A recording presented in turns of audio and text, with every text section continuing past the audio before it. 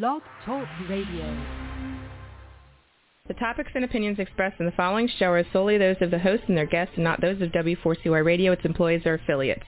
We make no recommendations or endorsements for radio show programs, services, or products mentioned on air or on our web. No liability, explicit or implied, shall be extended to W4CY Radio or its employees or affiliates. Any questions or comments should be directed to those show hosts. Thank you for choosing W4CY Radio.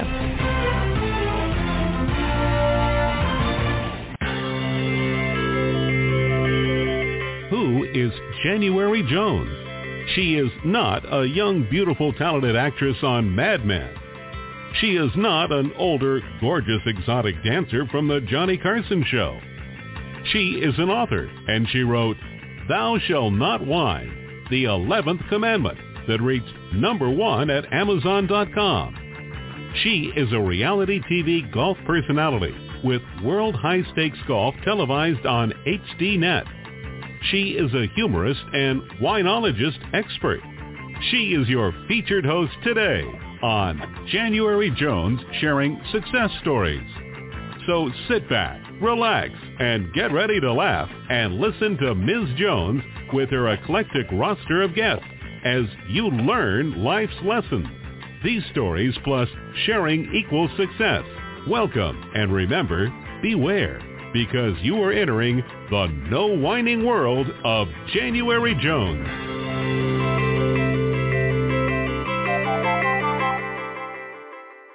Hello, and welcome to our podcast today. I'm January Jones, and I'm so happy you're here to join us. Now for my listeners, let me ask you a question. Would you like to learn or hear about what it's like to be an internationally known speaker during a pandemic? Tell me, do you ever wonder what it takes to be an author? Do you ever wonder how someone could write 8 books? Well, I do. Can you imagine what it would be like to work at the Wall Street Journal? Yes, the Wall Street Journal. Could you ever imagine what it would be like to be an uncle to 30-some plus nephews and nieces all at one time? Now would you like to meet someone who has walked the walk and now he is going to talk the talk with us? If you can answer yes or maybe to any of the questions I've asked, then you are in the right place, and I would like to welcome you to January Jones Sharing Success Stories today. So now it's time to sit back and relax, go get some cheese and crackers, get a glass of wine, so you can now join me in the no wine zone. Now let me tell you a little bit about my guest today. He is an uncle, poet, and Wall Street Journal veteran who believes success is about confidence and listening. He is the master of listening. He enjoys the world through an uncle's perspective. He uses the right blend of humor, corporate, and life experience to encourage people to enjoy responsibility for their personal and professional development throughout the world. It's my pleasure to welcome to the show today again, Sporty King. Hi, Sporty. Hey, January, and hey, everybody. I'm so happy to have you back with us today. Sporty was my very first guest when I started doing the televised podcast, and it was a very popular show. Lots of downloads, Sporty. People like you. Amen. So let's briefly just talk a little bit about what the pandemic has been like for someone who has a professional as an international keynote speaker. How has that affected you? You know what? It affected me in a great way, but consistent with what I believe, I affected it. See, I don't let things affect me. I affect things. Okay. And yeah, so, you know, because things happen, stuff happens. So you can either sit there and let it, you know, impact you, or you can impact it. And so it was great for me, because what it made me do is say, okay, you know, here's a chance. You know, I say you either preach what you practice or you practice what you preach. And so here's a chance, just like you, with the no wine zone. And by the way, I got to throw this in because I love it how you call it the 11th commandment, thou shalt not whine. Yeah, I'm so religious. Yeah, and that's part of our connection because when I was back, in my 20s, we did a fashion show with my two of my friends, and we called ourselves the last commandment. Thou shalt enjoy. Hey, now you're giving me an idea for another book. We should think about that. Maybe we could do a book together. Right. And Daniel, that's how easy it happens. Yeah, I like the last commandment. Mm-hmm. Let's put that on the back burner and we'll think about it. And so just with that, like I said, I instantly said, okay, like you would do, not thou shalt not whine, thou shalt enjoy. You are now in position to a new position to help people. What are you going to do? Yeah. And that was how I responded. Yeah. And before we went on the air, we were talking briefly about how the pandemic, although it started out as such a tragic situation for so many people, well, actually for the whole world, but how so many positive things have come from it. And people have been forced to stretch themselves and do things they probably thought they never could do before. What are your thoughts about that? I think it's also made people appreciate other people's gifts because sometimes we take people for granted. And, you saw the rise of people talking about essential workers. Yeah. You saw suddenly, people happy to say thank you to the cashier at Walmart or something, or the greeters. Thank you for your service. Yeah. Yes, and thank you for your service. The military, as people start getting a different appreciation, and I think maybe because it allowed them to slow down and see what other people were doing. Because, I know what I'm doing, but what's everybody else doing? Well, that's what they're doing. Oh, wow. Yeah. So I think that was a part of it. Yeah, and the thing that I was so impressed with at the beginning is when everyone at 7 p.m.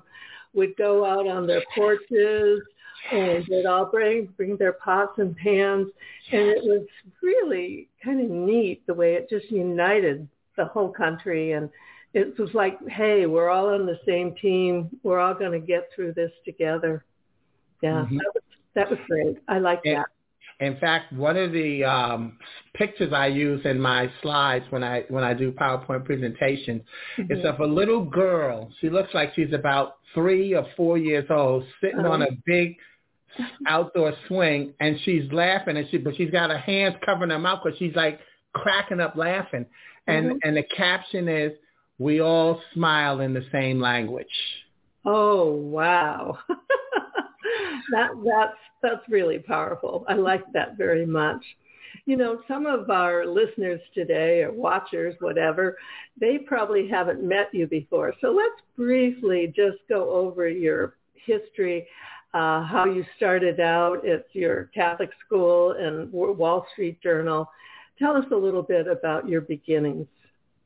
Yeah, and that's interesting because I've never called it a Catholic school because we called it a Jesuit school, and a Jesuit is a part of a Catholic of the Catholic faith.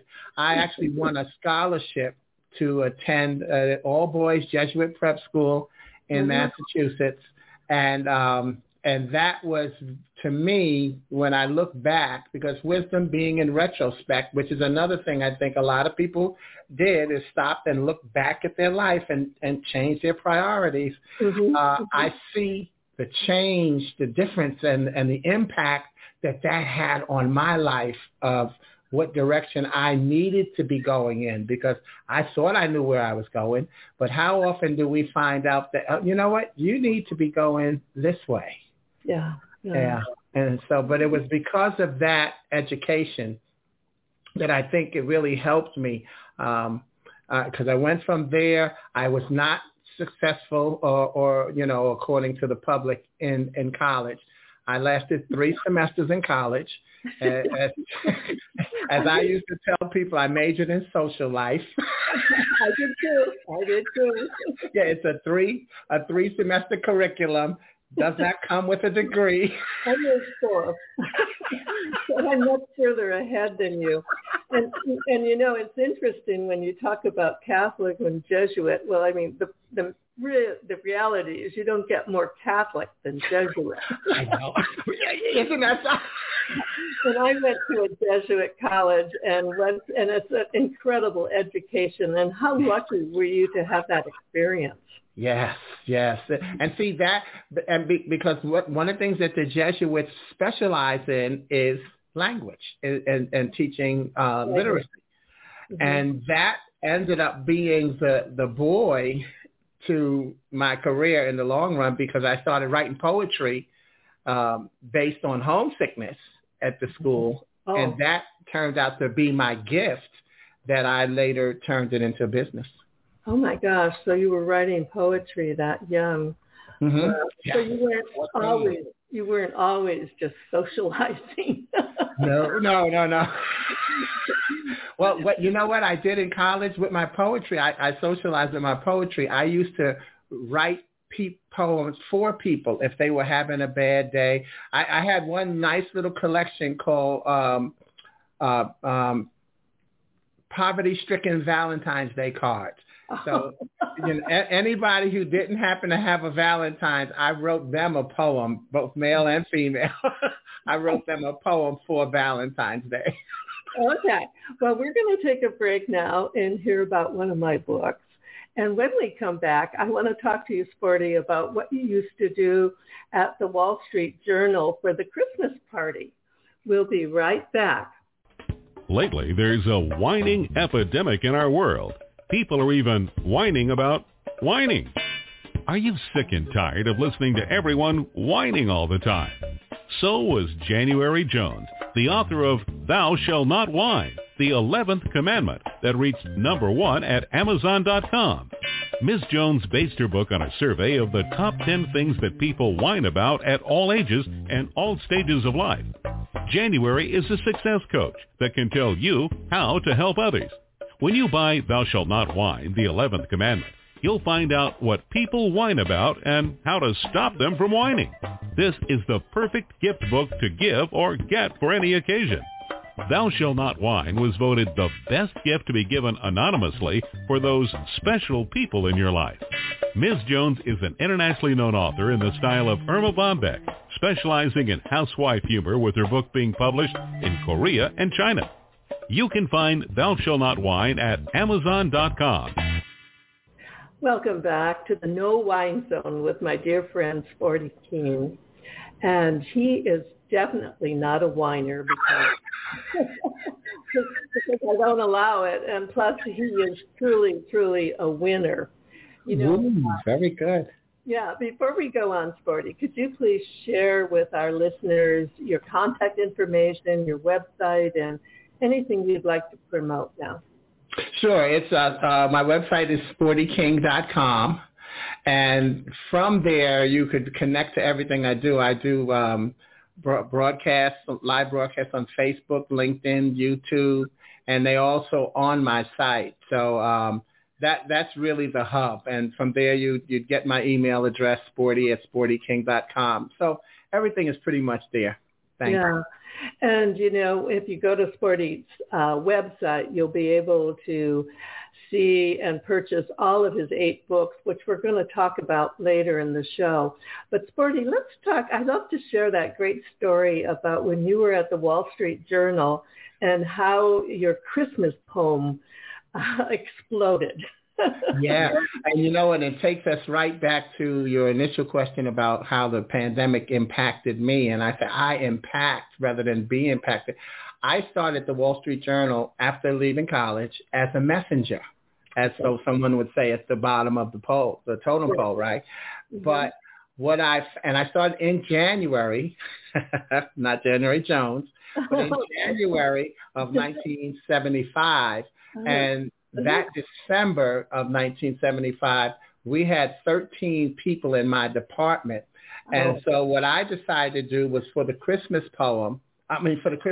party, I decided to write a tribute poem that got all 13 people's names into the poem. So great. I said a little something about their unique personality. So had you been in that department, I would have said something like, January is known for not wanting to whine, but wanting to win or drink her favorite wine. You know. I'm all in for that one. and so that's what I did, and everybody loved it. And then everybody got a copy, and people liked it so much that the next year, they happened to invite the incoming president of Dow Jones. Dow Jones owns the Wall Street Journal, and so he and a great friend of mine, I don't mind saying his name, Peter Kahn. Was a wonderful president, and he's a Pulitzer Prize winner for his reporting on the Vietnam War. Oh my, yeah. And so he was our special guest. And after I read the poem, he says to me, "That was great. Could I have a copy?" I'm like, "Can you have a copy?" Oh gosh, how exciting! And then it just built from there, though. And every year, the party got larger because more departments wanted to be a part of the poem. So it went from the 13 people. And so I ended up doing this for 10 years because I ended up getting transferred from New York to Washington, D.C. But I did it for 10 years, and the poem went from those 13 people in my department to 70 people across 5 departments. So what did you start working on it in July? Yes. No, I started much earlier than that. And the joke is even better is that I remember one year in October, I was doing something, and I was actually working on the poem, and somebody asked me to do something work related, and I said, "Oh, I'm working on the poem." They said, "Oh, okay." Well, at least you had your priorities. Yeah, I was putting my social degree into operation. Well, for most people, working at the Wall Street Journal would be the end all, the do all, probably the biggest achievement of their life. So tell us what prompted you to leave the Wall Street Journal? What stopped it? Yeah. It was my time. I'm not one of those people that says, "Oh man, corporate America sucks." I didn't whine. It wasn't, I got to get out of here. I love my corporate America experience. I still got wonderful friends at the Wall Street Journal. It was just time where I had grown actually over my 18 years at the Wall Street Journal. I actually grew from being a messenger and through 7 promotions and 8 job titles. Wow. When I actually retired in 1994, I was a regional advertising manager. Wow, you had worked right up the ladder. Yeah, and those things, and I have to say, a lot of it had to do with being an internal candidate. My joke was always that out of my 8 titles, I only qualified for 2. Yeah, and those would be? The Messenger. Okay, that's a good one. I like that one. And actually, my my 4th position, which was taking ads by phone and classified, because I was a great type. We used to take phone dictations, and we had to type the ads in as people dictated to us by phone. Okay. Yeah, but the other ones, and I don't say that I was incompetent, but what I'm saying is me versus an outside candidate, and this is something people should recognize in regular life, and that is I had the inside track. So maybe what they posted as here are the job requirements, I knew what it really took to do that job. And so therefore I could channel my interview and my talents to, oh, well, I see what so-and-so is doing, and so I can tell them, well, here's what I would do, whereas someone from the outside would have a theory of what it would take to do that job, and therefore that actually made me the stronger candidate. So, sometimes you have to realize that those of you who have, and we won't even put you in a whine zone. It's legitimate when someone feels down about not getting a job or, or feeling they didn't do well in an interview. Sometimes it really is a case of, this wasn't for you. And instead of getting down, what did I do wrong? You may have done nothing wrong. There was a better candidate, a candidate who met our requirements better. Yeah. And that's something that you should feel good about rather than be down on yourself about not getting a position. Yeah, that's very positive advice, and it's very true.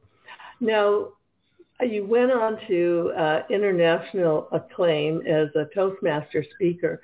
While you were at the Wall Street Journal, were you going to Toastmaster meetings, or did it coincide, or did it come after?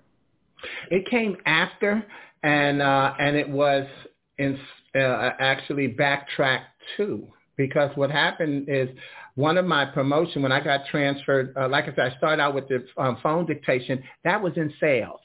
Oh. And so my last 12 years at Wall Street Journal were all sales-related positions. Uh-huh. So that when I left in 94, I actually started my motivational speaking business in 95. And so my background in sales is what helped me, and presentation is what helped me in my speaking business. And think about it, those Christmas poems that I had to get up in front of everybody and read, so that contributed to my comfort of public speaking before a crowd. And it was a pressure crowd, especially at the beginning, and like I said, when these other departments joined, we had some high level people in there. So it was actually not until I had left the Journal that I joined Toastmasters. Okay. Yeah. And as, we both know, I think public speaking is probably one of the biggest challenges. Everyone, that and doing a eulogy. I think a eulogy is even tougher than public speaking. But you got into Toastmasters International and you soared. And you had so much help and support from the other people there. Tell us about that experience. It was my two favorite mentors, because we've all got a million mentors in our lives. Sometimes we don't get to acknowledge them. Right. But it was a couple, Robert, rest in peace, and Randy Gedalia. Randy is his wife. And Randy was actually a friend of mine from my messenger days at the Wall Street Journal. Oh. And yes, and so when we, once I stopped being a messenger, I used to go to her ad agency that she worked at, and that's how I would see her and we would talk. And then one day when I had totally left New York and I was back visiting, we ran into one another on the subway, and it was like, hey, and oh, is that what you're doing? And she had meanwhile left the advertising agency business where she was working and had started her own, and then her and her husband went into the National Speakers Association. So when I left Wall Street Journal and I started my speaking business, they became my first mentors and made a world of difference, because what they did first was coach me. In 1996, I went to the Toastmasters International World Championship of Public Speaking, and I finished as one of the top 9 speakers in the world. Mm-hmm. And that was due to their coaching and friendship and mentorship that I got that far, and that's something that I'll never forget them for. And right now, I want to say a prayer for Randy, as she's going through some physical ailments right now. Robert died, I think, 2 years ago. So, but those were two people that had a huge impact on my life. Yeah. I've got their picture right there on my wall. Isn't it nice to be able to publicly speak up about the people that have helped you so much? Mm-hmm. Well, right now we're going to take a break. And for my listeners, would you like to hear about who killed Kennedy? Who do you think had the money, the motive, and the means to do it? Let me ask you a question. Are you still wondering who killed Kennedy? Over 50 years later, the assassination is still a mystery. It is unfinished business for our country. Now, get ready for a theory that you've never heard before, but will make more sense than any other conspiracy theory that you've ever heard in the past. January Jones speaks the unspeakable in her book, Jackie, Ari, and Jack, The Tragic Love Triangle, connecting Jackie and Aristotle Onassis romantically prior to JFK's assassination. Did you know that Ari was Jackie's guest in the White House during the JFK funeral? He was the only non-family member who was invited by Jackie to stay there during the funeral. Aristotle Onassis was one of the wealthiest men in the world, with the means, the motive, and the money to order an assassination that was the perfect crime of the last century. Ari needed class, and Jackie needed cash. They were perfect for each other. Now, what is Camelot? It is but another tragic love triangle. Jackie, Ari, and Jack is available at JanuaryJones.com, Amazon.com, and audiobooks.com, read by Ms. Jones. Welcome back, my dear friend, Sporty. I really, during this show, I want to talk about your books. But before we do that, could you briefly just touch about the incredible and fulfilling experience you're having working with the military families in our country? And you're working with them not in combat, but you're working with them coming back before and after, and you're working with them, helping them become better civilians. Yes, thank you. Because as it turns, it's a program called the Yellow Ribbon Reintegration Program. Mm-hmm. So I'm subcontracted on that. And what we have is we deal with service and family members before they deploy or after they come back. And it's all there are weekend events going on all around the country in multiple locations every single weekend, supporting our military, and especially supporting the families. So as you say, as a lot of people say, well, let's pray for our military. I want you to add, let's pray for our military families. Yeah. Because our service members, think about it, what they get to do is they get to serve with like-minded individuals in a specific spot with a targeted mission of what they need to accomplish. The family members, they don't, no one on the block knows that they have a missing family member or what they're going through. Yeah. So very important to pray for the families of our service members and give thanks to them. So that's why because I don't have a military background, when I first got chosen to be on the contract team, I was intimidated. I was like, oh God, what am I going to say to soldiers, and airmen and sailors? I don't know that stuff.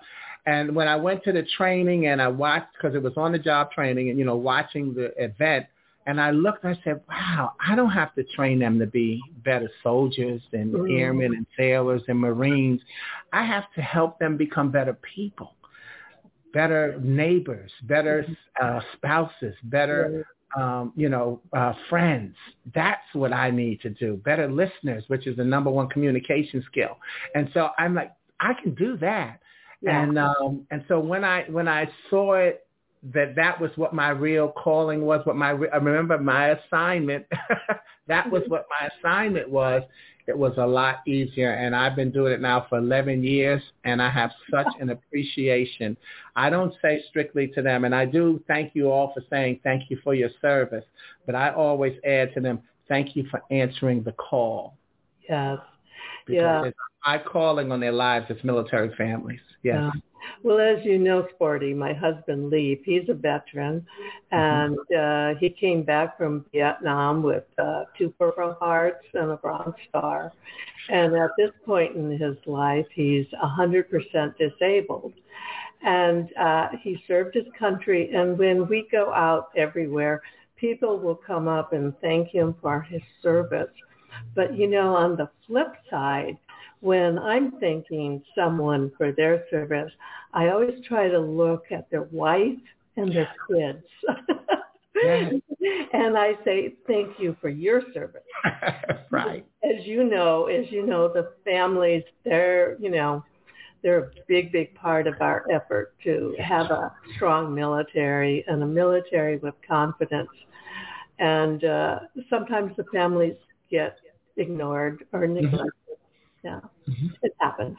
Sadly. Yeah, the support is so important. So please continue to support your neighbors and friends who are members of military families. And I think that my little tip for you, the biggest support you can offer is to listen. Yeah. You know? Oh, yeah. And now you're hearing that directly from the master of listening. Everything is about listening. Yeah. Right? When he speaks, I always listen. I have no choice. Thank you. Right now, Sporty, let's talk about these 8 books, because I know I've only written 6, and I appreciate how hard it is to write a book and to get it published and put it out there. It's like putting your child into kindergarten. It's so scary. Now, what was the first book you wrote? The first book, talking about listening, it was called I Found Out I'm Dying. Okay. A celebration of life. Uh-huh. And it's a book of poetry, actually, but as I call it, it's a storyline in poetry, because what I do is I don't just put the poems in there. I put commercials in between groups of poems that this is how you use this poem. This is why I wrote this poem, so that people can understand. Because sometimes people, poetry is nebulous. Somebody, I don't get where they're coming from. And I think I've always heard that is the biggest whine against poetry. And so I said, well, let's help people understand where the poet, and you know what, now this is one of my wines, by the way, but this is good. This is good wine. Drink. I always thought it was so unfair that the English teacher gets the final word on what the poet was saying, because think about, the students are saying, well, I think he's saying this, I think she's saying that. And so the students are going, everybody's got a different interpretation. And then the teacher gets to say, no, you got that wrong on the test. Here's what he or she was saying. Okay. When sometimes it was whatever you got from the poem, to me, it's what the poet was saying. Yeah. Whatever you can get from it and take away from it. Yeah, as a poet, I'm sorry. I loved your poetry, and as you know, I'm addicted to alliteration. And so it's so fun to talk to you about these kind of things. And as far as writing poetry, you started doing that when you were in school. And so you've done it your whole life, right? Yes, since 14, right? And I'm banking on 67 coming around this August. I'm never afraid to talk about my age, because I truly believe somebody didn't wake up this morning. So that's also what the book is about. See, sometimes we get caught in the headline. See, the headline is I found out I'm dying, a celebration of life. We have to look at the subtitles in life, because I found out I'm dying is strictly saying that physically one day I won't be here. Mm-hmm. And so I recognize that. That's not a bad deal. Oh, okay, one day I'm going to die. So what? Well, let me celebrate life while I'm here. Yeah. Because one day I won't be. Yeah, and that's the reality we're all faced with at all different stages and ages. But then did you follow it up with, I found out I'm living? Yes! I found out I'm living, an affirmation of life. I thought this might be your college poem. No. Well, some of the poems, a few of the poems I wrote in college back in my teens were actually in the first book, and I found out I'm dying. Yep. Oh, okay. So what did you follow up with I'm living? What was the answer there? After the reason that living was I found out I'm dying is a celebration. It's the physical self. Living is an affirmation of the spiritual self. Okay. And so that's what that collection of poetry about. And then after that, I wrote one called, Do You Have Any Idea How Fine You Are? Oh, I love that one. A poetic tribute to God's greatest gift to and source of mankind, women. Women. Oh, my gosh. You were ahead of liberation. Yeah, I know. I do have an idea how fine I am, but I know a lot of women are very insecure about that, aren't they? Yeah. It's a very difficult thing for some women to. Yeah, and in fact, the weight loss and fitness industry is booming in our times because of talking about people's weight and what they need to do to get in shape, and so it plants a seed of insecurity, and then we've got the cure. So you got to really pay attention to the advertising. Yeah, and it unfortunately reaches a lot of young people. Yeah. Young people who are just starting out and don't have the confidence, that you get after 60, 70 years or whatever. Yeah. And it's a big message to help people feel better about themselves. And that goes for men and women too. It's not just a woman thing. No, it's not. I know you're an equal sexual appreciator. yeah, because I got a lot of brothers and sisters, nieces and nephews, and then the next book, you walked us right into it, so I'll jump right there quickly, is because it's not just an age thing. How important is it to have it for young people? And so those first 3 books were poetry. Mm-hmm. Then I wrote a quick one called How to Be Ugly. Okay. That might not have been next. That might have been my 5th one, right? Did I miss the count? I think you're in the ballpark. But You know what? I'm going to take a break for one of the commercials about my books. But How to Be Ugly, we've got to talk about that. Good segue. Right now, we're going to talk about some priceless personalities who have been guests on my show through the years. Have you ever met someone who was unforgettable? Someone who has touched your heart and soul? People who have faced difficult problems? People who have struggled to find solutions? People who fearlessly shared their stories? People who have not only informed you but inspired you? People who have priceless personalities? I have been fortunate to host an internet radio talk show called January Jones Sharing Success Stories. And it has been my privilege to interview hundreds of guests. My guests have shared their stories, their struggles, their secrets, and their successes in their own words. In this book, we're talking about people dealing with problems such as incest, molestation, runaway kids, child abuse, drug abuse, polygamy, unemployment, scandal, and starting over. Then there are my guests dealing with difficult physical struggles such as blindness, cancer, and birth defects that are beyond traumatic. My guests have all been exciting, eclectic, and energizing. They have amazed, amused, and even astonished me. I have adored getting to meet them, and I adore sharing them with you. Attention all listeners. Priceless Personalities, Success Stories Shared by January Jones, Volume 2 is now available at Amazon.com in paperback and Kindle editions. You'll be able to meet 10 amazing people who will be sharing their own personal stories with all their struggles, successes, and solutions, sprinkled with lots of humor and hope. Priceless Personalities features a teenager who becomes one of the famous Supremes from Motown, a nurse who as a humorist helps people to heal, an inspiring laughter yoga instructor, a mother dealing with the loss of a child, an incredible motivational speaker, a woman who married 5 times, a gifted paranormal nurse, a wise economist, a funny female humorist, along with an older man sharing his sweet childhood in the Deep South. January's guests are all amazing and amusing. You will never forget meeting them. Go to Amazon.com for your own priceless experience. Welcome back with one of my very, very favorite priceless personalities.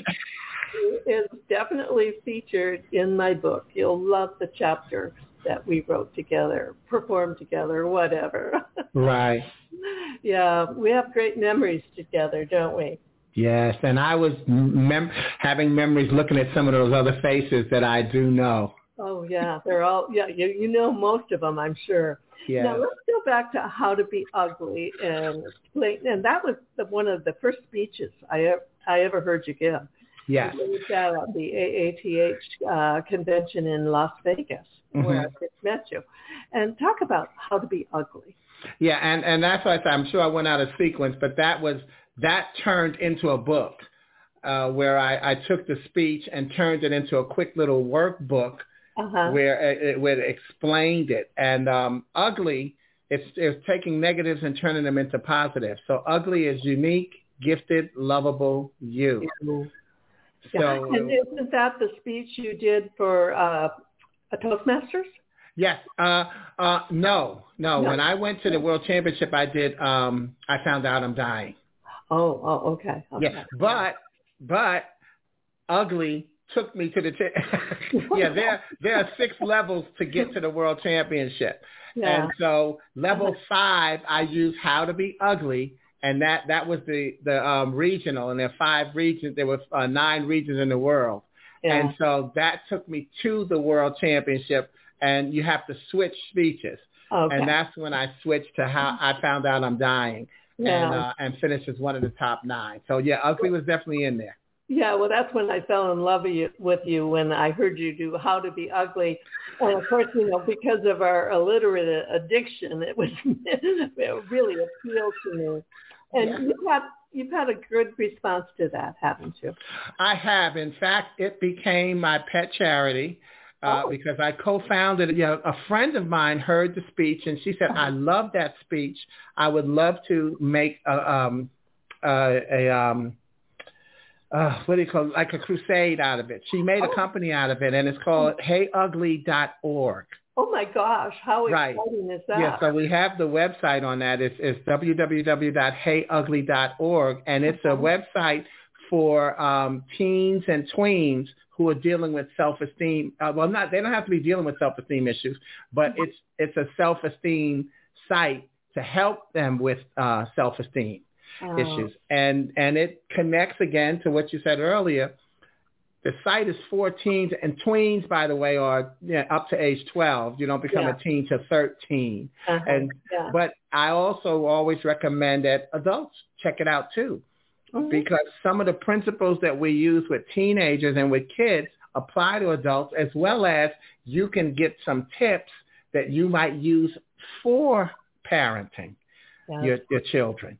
So HeyUgly.org, and they've got a radio show, and it's just a great site. I really love working with them. And, it's something I recommend for grandparents where because you're the one who you're dealing with teens and tweens who are your grandchildren, and what a wonderful way to influence them and share things with them.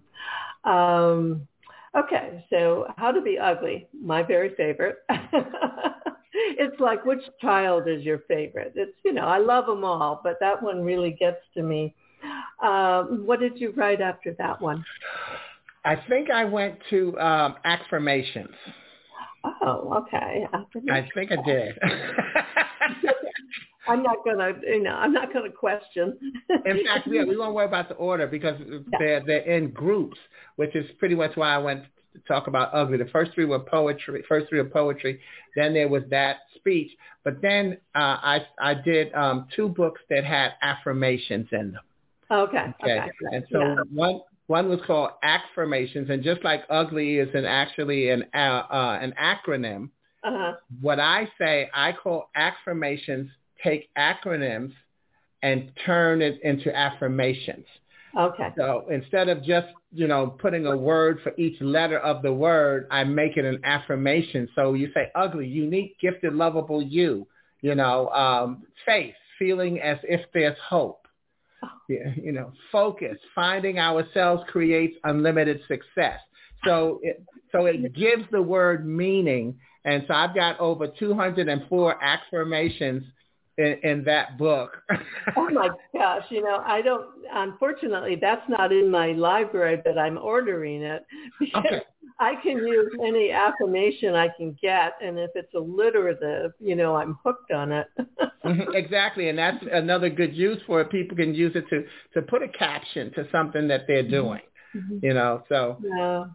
Well, meeting you has been wonderful because you have such a gift and such a love for words and helping them give meaning to people's lives. And I'm sure some people listening to us would think, oh, well, how could he leave the Wall Street Journal? Well, guess what? This is why he did it. He had bigger and better and more important things to do with his life. And his message to all of us is that we can do that too. Absolutely. Wonderful. Good work, buddy. Okay. So after affirmations, what came next? It doesn't have to be in order, but just whatever you can remember. Starting today was the other book of affirmations, but I used to be on TV on WGN. They had a syndicated show, a nationally syndicated show. And I did the inspirational message every week. So I took those inspirational messages and put it into a book called Starting Today. Okay. Yeah. But the one I would definitely want to close with, if we're running on time, is because it's similar to an affirmation, and that is stuff happens. Okay. Are you going to read that to us? No. It's 4 chapters.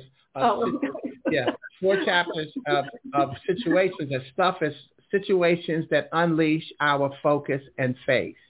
Oh, okay. Yeah. And so it's 4 chapters. One is called Dealing with Life, and it's actually about my mother's death. Dealing with Parenting, which is actually about coaching.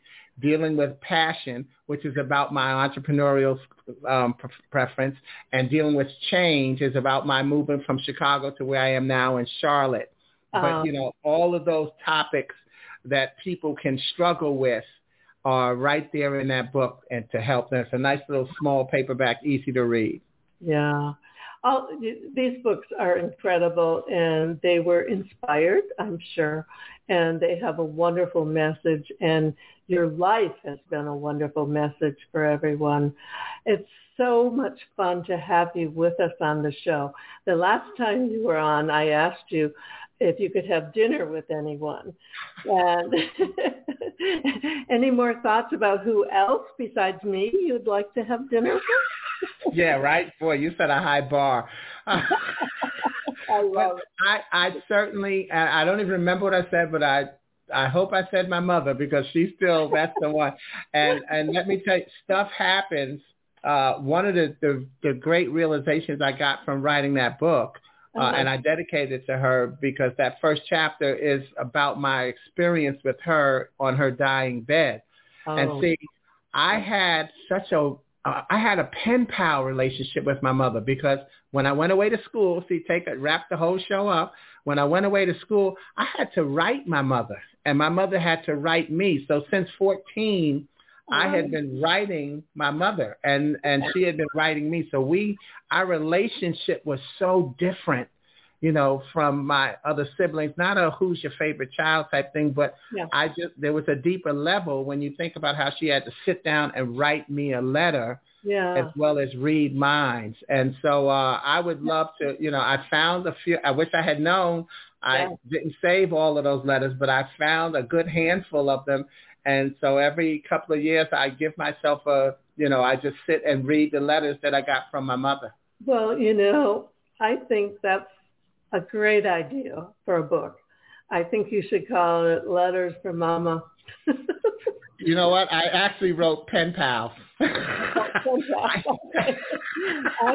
Yeah, because I think, wouldn't we all love to sit down and have dinner with our mothers again? Yeah, really. And just similar to what you said about the grandmothers with Hey Ugly, parents, adults, hey, why don't you write your child a letter, so that they can have it as a part of your legacy, But, we're not thinking about dying. We're understanding that one day we may.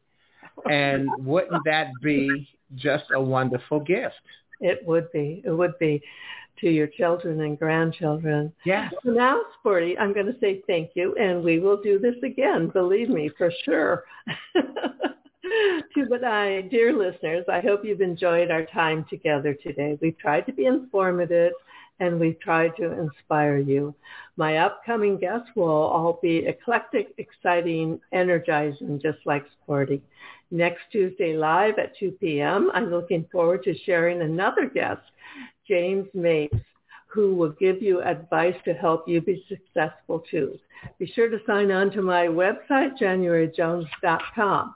Now for my 78-year-old thought of the day. Lately, my tolerance for idiots is extremely low. I used to have some immunity built up, but obviously when you think about it, there's a new strain of idiots out there these days. So for now, thank you for entering the No Whine Zone, and please share our stories and our show with everyone you know. And remember, stop whining, start smiling right now. And if that doesn't work, then you can just start eating chocolate, lots and lots of chocolate. Dear listeners, take care and stay safe until we meet again. We want to thank you for listening to January Jones Sharing Success Stories. Always remember Ms. Jones' personal mantra, if you can think it, you can do it. That's what all of our guests have done with their lives, and so can you. You are the ultimate success coach in your own life. All you need to do will be to start sharing your own story with your family and friends.